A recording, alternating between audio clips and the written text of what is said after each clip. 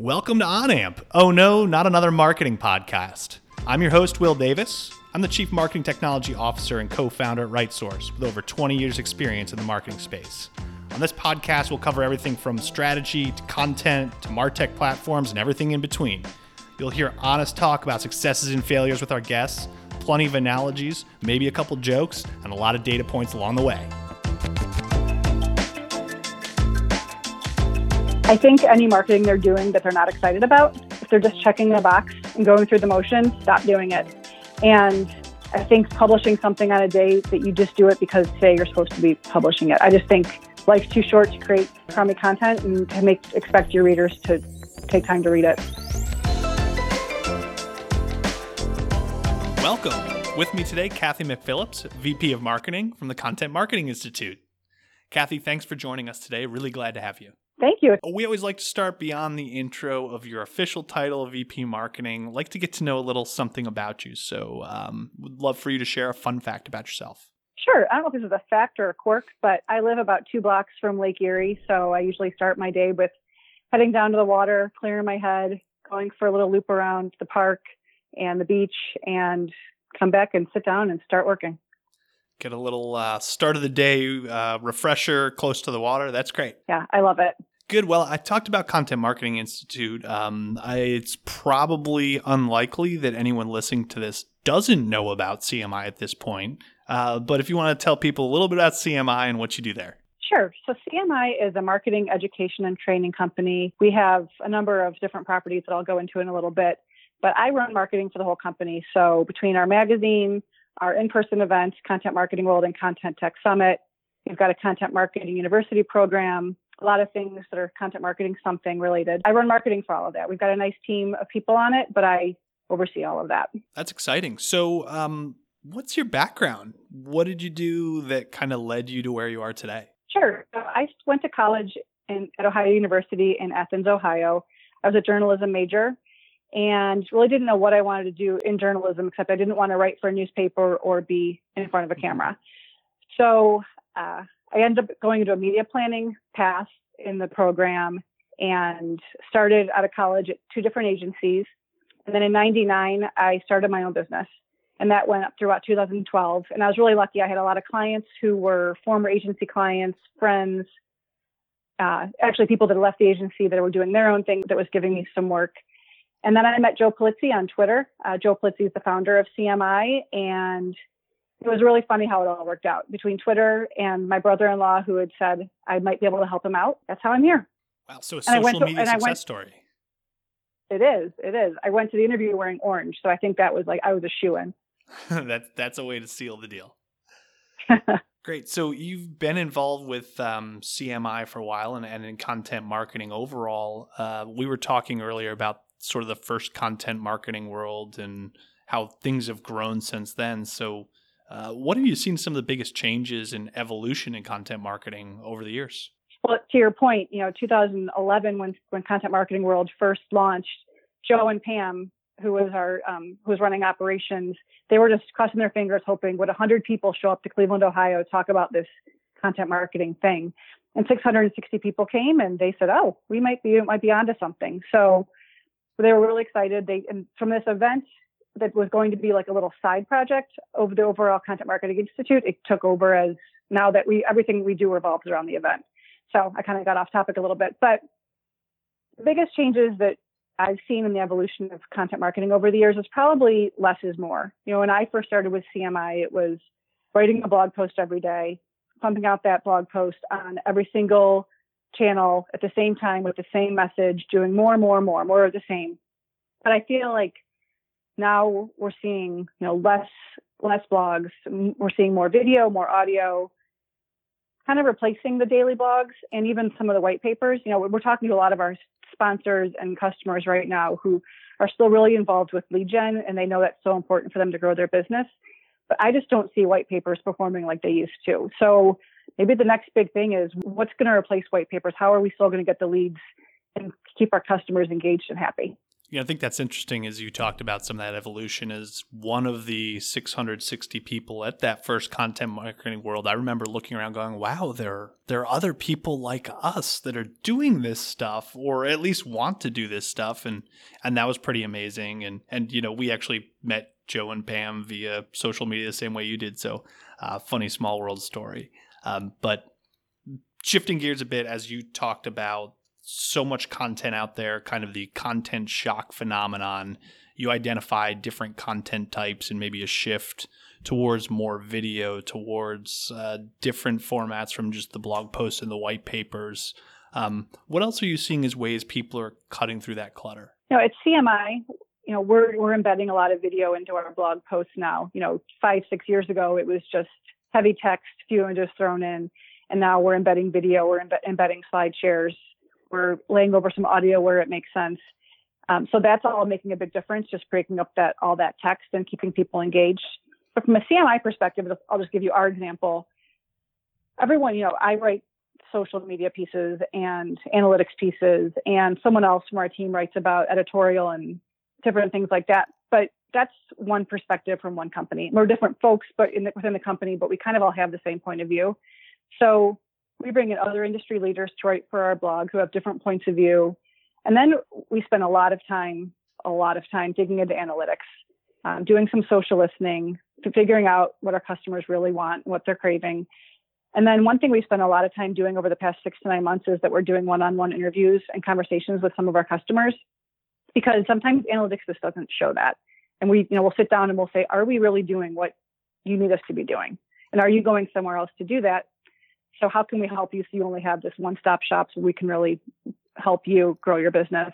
That's great. And I think something a lot of companies can learn from when you talked about that process of social listening and analytics, and then, wow, what a novel idea, actually talking to your customers and finding out what they want from you. And I think that's really, if you want to be relevant, if you want to create the types of things that truly do move the needle for your audience, it's understanding what the customers want. And that's, as you identify, like one of the best ways to cut through that clutter is be relevant, be amazing, be remarkable. Right. And it's interesting, we always have, when we talk to someone one-on-one, we'll always say, can we send you a gift? Or, we prepared for that. I budgeted money so we could send them gifts, and everyone's like, I don't want anything. Talking to you and having you actually care to listen is really all we need, which is pretty remarkable. Yeah, that's great. One of the things is we talked about more and more content, right? And every company is creating more and more content, it seems. And, you talked about Content Marketing World expanding when we were talking off air from 600 some odd people to, I think you said, nearly 4,000 for the upcoming year? I hope so. Yeah. And so something kind of counterintuitive to some maybe is we talked about changing the frequency of posts. You identified things like you're taking weekends off on sending email. What have you learned from that approach? Well, that really wasn't necessarily by choice, although it has proved very successful for us. We had some changes in our team structure, and some of our biggest writers from our team are no longer with the company. So we were trying to fill that gap, and we were filling the gap with content that just wasn't our best work. And that's the whole content shock thing. We were publishing work that we weren't proud of. So we looked at the numbers and we said, can we do this? And I said, well, what's the worst case? We try it. We realize there's a big drop, and we have to figure things out. We need to, restaff, restructure, figure out new ways to generate some new authors for our blog. And what we realized was through the analytics, there was a drop off in our visits, obviously, because we were publishing 2 less days a week, but it wasn't affecting things like clicks and conversions. And ultimately, from a business standpoint, we want people to come to our event. We want people to purchase our CMI University program. So even though our website visits were down, people were still converting. Actually, it increased our conversions to our paid programs. So customers were happy because they're getting content that they want. We're happy because revenue has not taken a dip. That's great. And I think the idea, too, that you had of experimenting there, too, right? I mean, what's the worst that can happen is we'll learn something and we may have to change course. I think a lot of companies sometimes are afraid to take that leap because change can be scary. Right. It's so different than when I was doing media planning and I was buying, $1 million national broadcast buys. And once you book it, you book it. And once it starts running, you can't. And you can change creative. You can try to tweak it along the way, but once you're into it, it's really hard to change. But with content marketing and social media, if something's not working, stop. It's really nice to have that ability. Yeah. One of the things that you mentioned too that you've been doing more of is more kind of auditing and updating some things and really looking at this great treasure trove of content that you've built up over the years, some of which is very popular but a few years old. Talk a little bit about that process. How do you go through that audit and update? What's that approach? Well, this kind of happened along the same time of, are we publishing too much? And we needed to practice what we preach. Publish your best work, publish epic content. So we looked at analytics and saw some of our best referral traffic was actually some of our evergreen content. It was our page like, what is content marketing? And blog posts from 2012, 2013 that are very educational in nature, very, some definitions, some terms, some templates and things like that. So because we date our posts, we wanted to make sure that if someone was going to share something from 2013, they might pause and say, maybe I shouldn't because I don't know if this is really accurate. So we went back and we either made sure it was accurate and changed the date or republished it, or we went back to the author and said, can you let us know if this is still valid? Can you remove things like Google Plus or things like that you may have referenced in your post so we can update it, and we were republishing it. And those are still some of our best performers. It works well for us over the holidays because a lot of our team takes a few weeks off over Christmas and New Year's. But also just we've been scattering them in here and there when we have a hole or have a need. And people love them and they're still relevant. And those are the ones that are driving people actually to Content Marketing World's website as well. So it's a win for everybody. That's really interesting too, in that as you're looking at kind of the ultimate success metrics, right? I mean, I think a lot of people look at publishing the content as their own success metric, but you're really looking at it much more from the business perspective of how did we create content that drove people through to take the business action we want them to take, not just, we got more views or more clicks or those kind of really sort of pre-funnel metrics. Right. One thing we're doing right now, which is, I have a few projects that I'm working on that are just a major time suck, but I'm really excited on what the end result's going to be. So we have this almost like a SWOT analysis where we have blog posts that are high shares, high views, low shares, low views, and then high, low, low, high. So we're trying to see if something's a high share but low view, what was it, the author? Was it the topic? We're trying to figure out what that sweet spot is and how can we take some of those high share or high viewed posts and use them some more, or what can we do differently from an editorial standpoint? That's really interesting. That's part of the audit process, which is, again, time consuming, but once you get into the numbers, it's really fun. Yeah.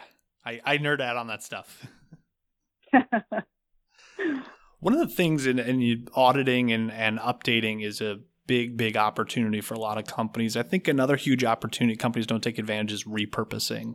So they have a video that they might be able to turn into a blog post. They have an ebook they might be able to turn into multiple infographics and maybe some other format.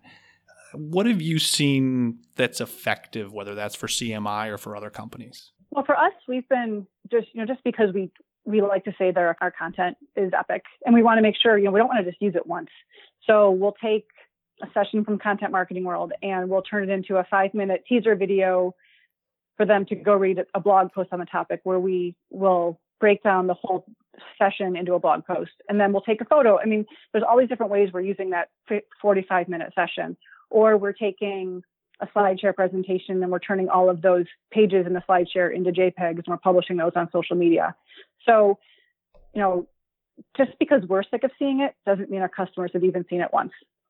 So that's something we try to keep in mind. I think that's a really good point too, is as marketers, and you and I talked about this off air, you sort of get so overly sensitized to your own content that you think it's been exposed too much, but it's highly likely that most of your audience hasn't seen it even once, even if you've seen it what feels like 222 times. Right. Those lovely algorithms always throw us for a loop and they're ever changing. So we just need to keep trying to adapt and, watching our numbers.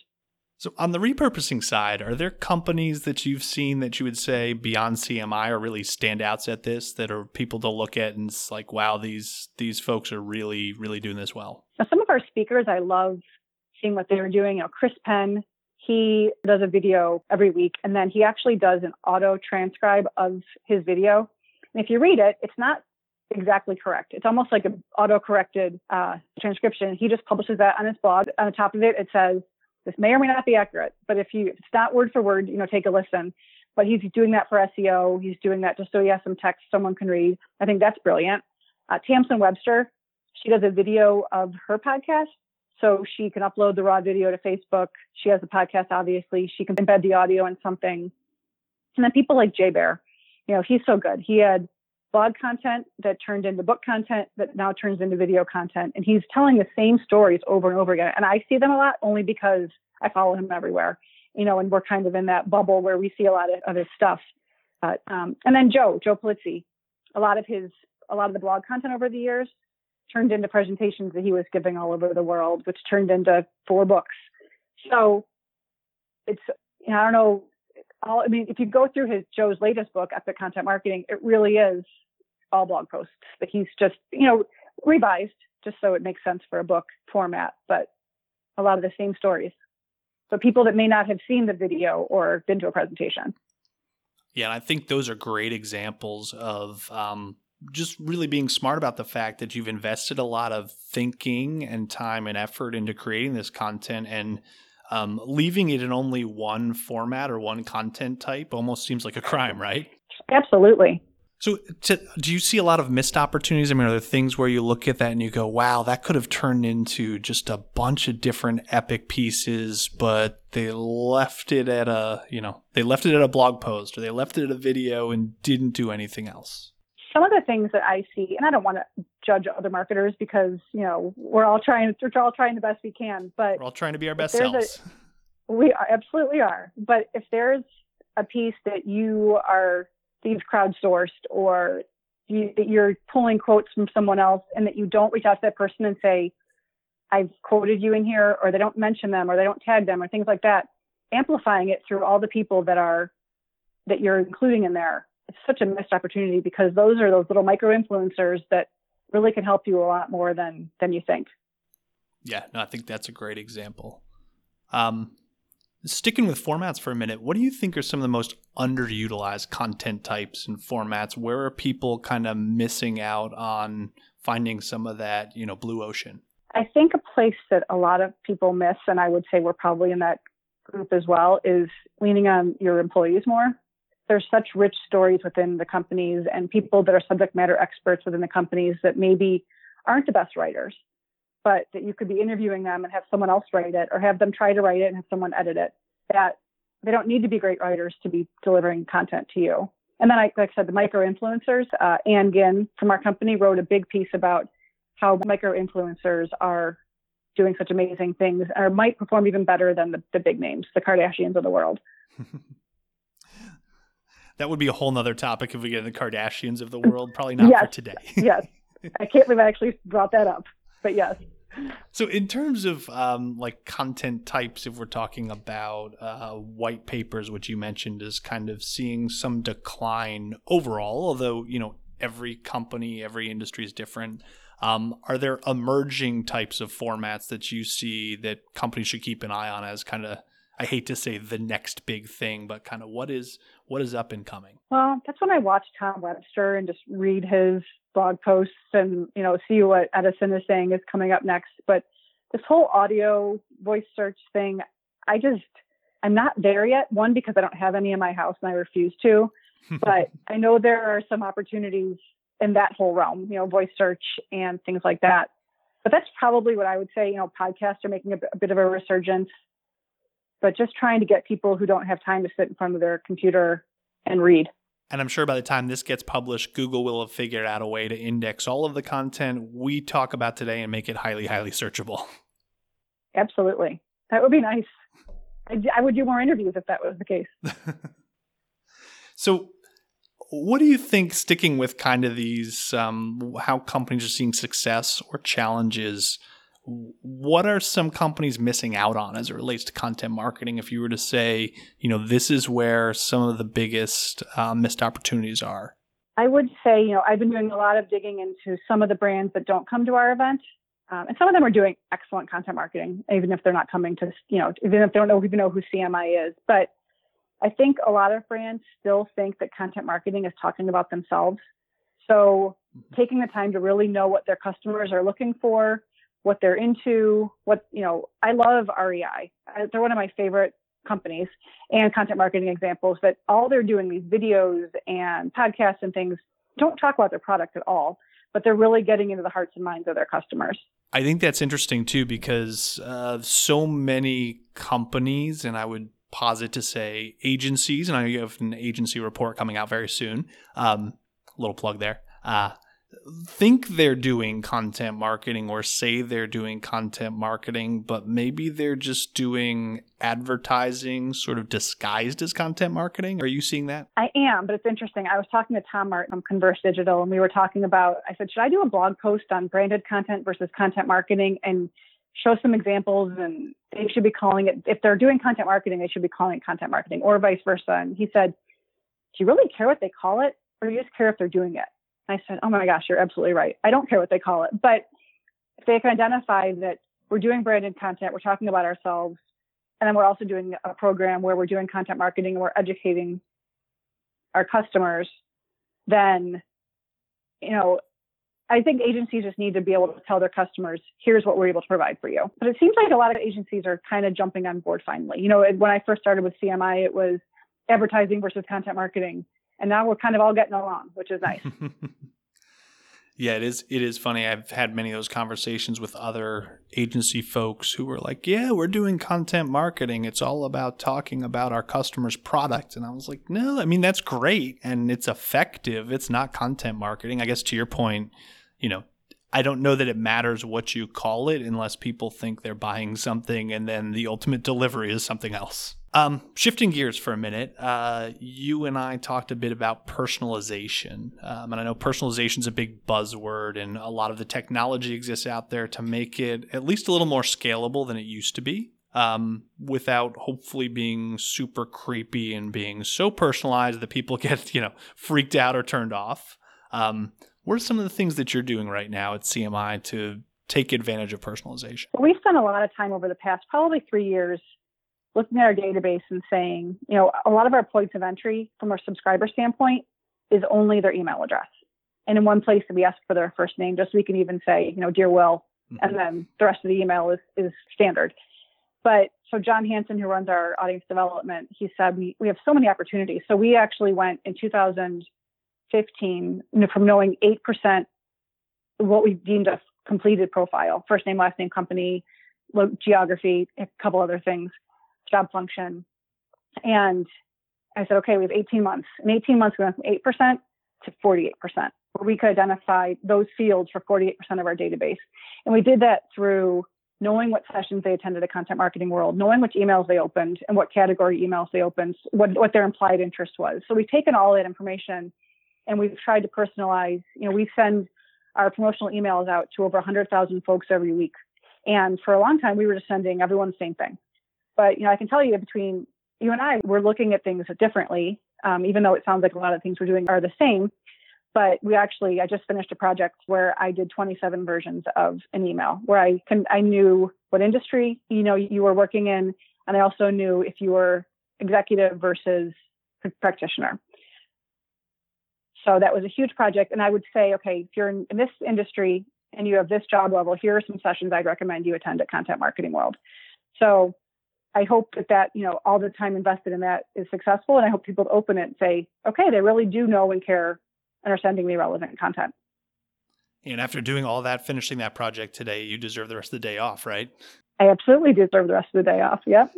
All joking aside, it'd be great to dial back at some point and hear, okay, what were the results of that? Because I think people get very excited about personalization, and then sometimes don't follow up and say, what was the impact it made? Did it drive the results we were expecting? What can we learn from it? Right. Well, and a couple of things on that. I never say to someone, because you opened this email or because you attended this session, I really, even though we know that, there's a fine line between being intuitive and being really creepy.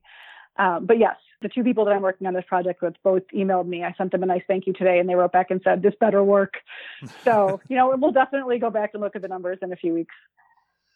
So A question I always wrestle with, and I'm sure you deal with this every day, is it challenging to be a marketer marketing to marketers about marketing? Well, there's two responses I get if I mess up something. It's either, well, actually, this is a direct quote from someone I got probably a month ago.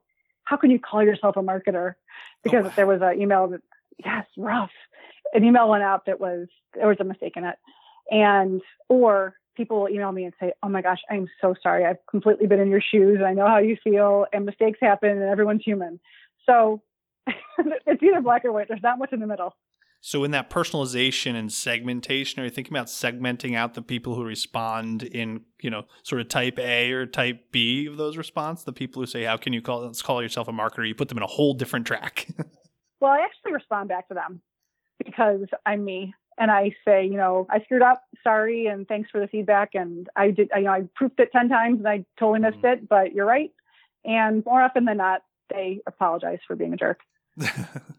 Yeah, I've said there's still, no matter how many times you've done it and, how many years you've been in the business, there's very few things more terrifying than clicking the send button, especially to a really important send or a really large list. And you think, okay, I checked this 100 times, but still I'm getting a little bit of the shaky hand when I go to click that send button.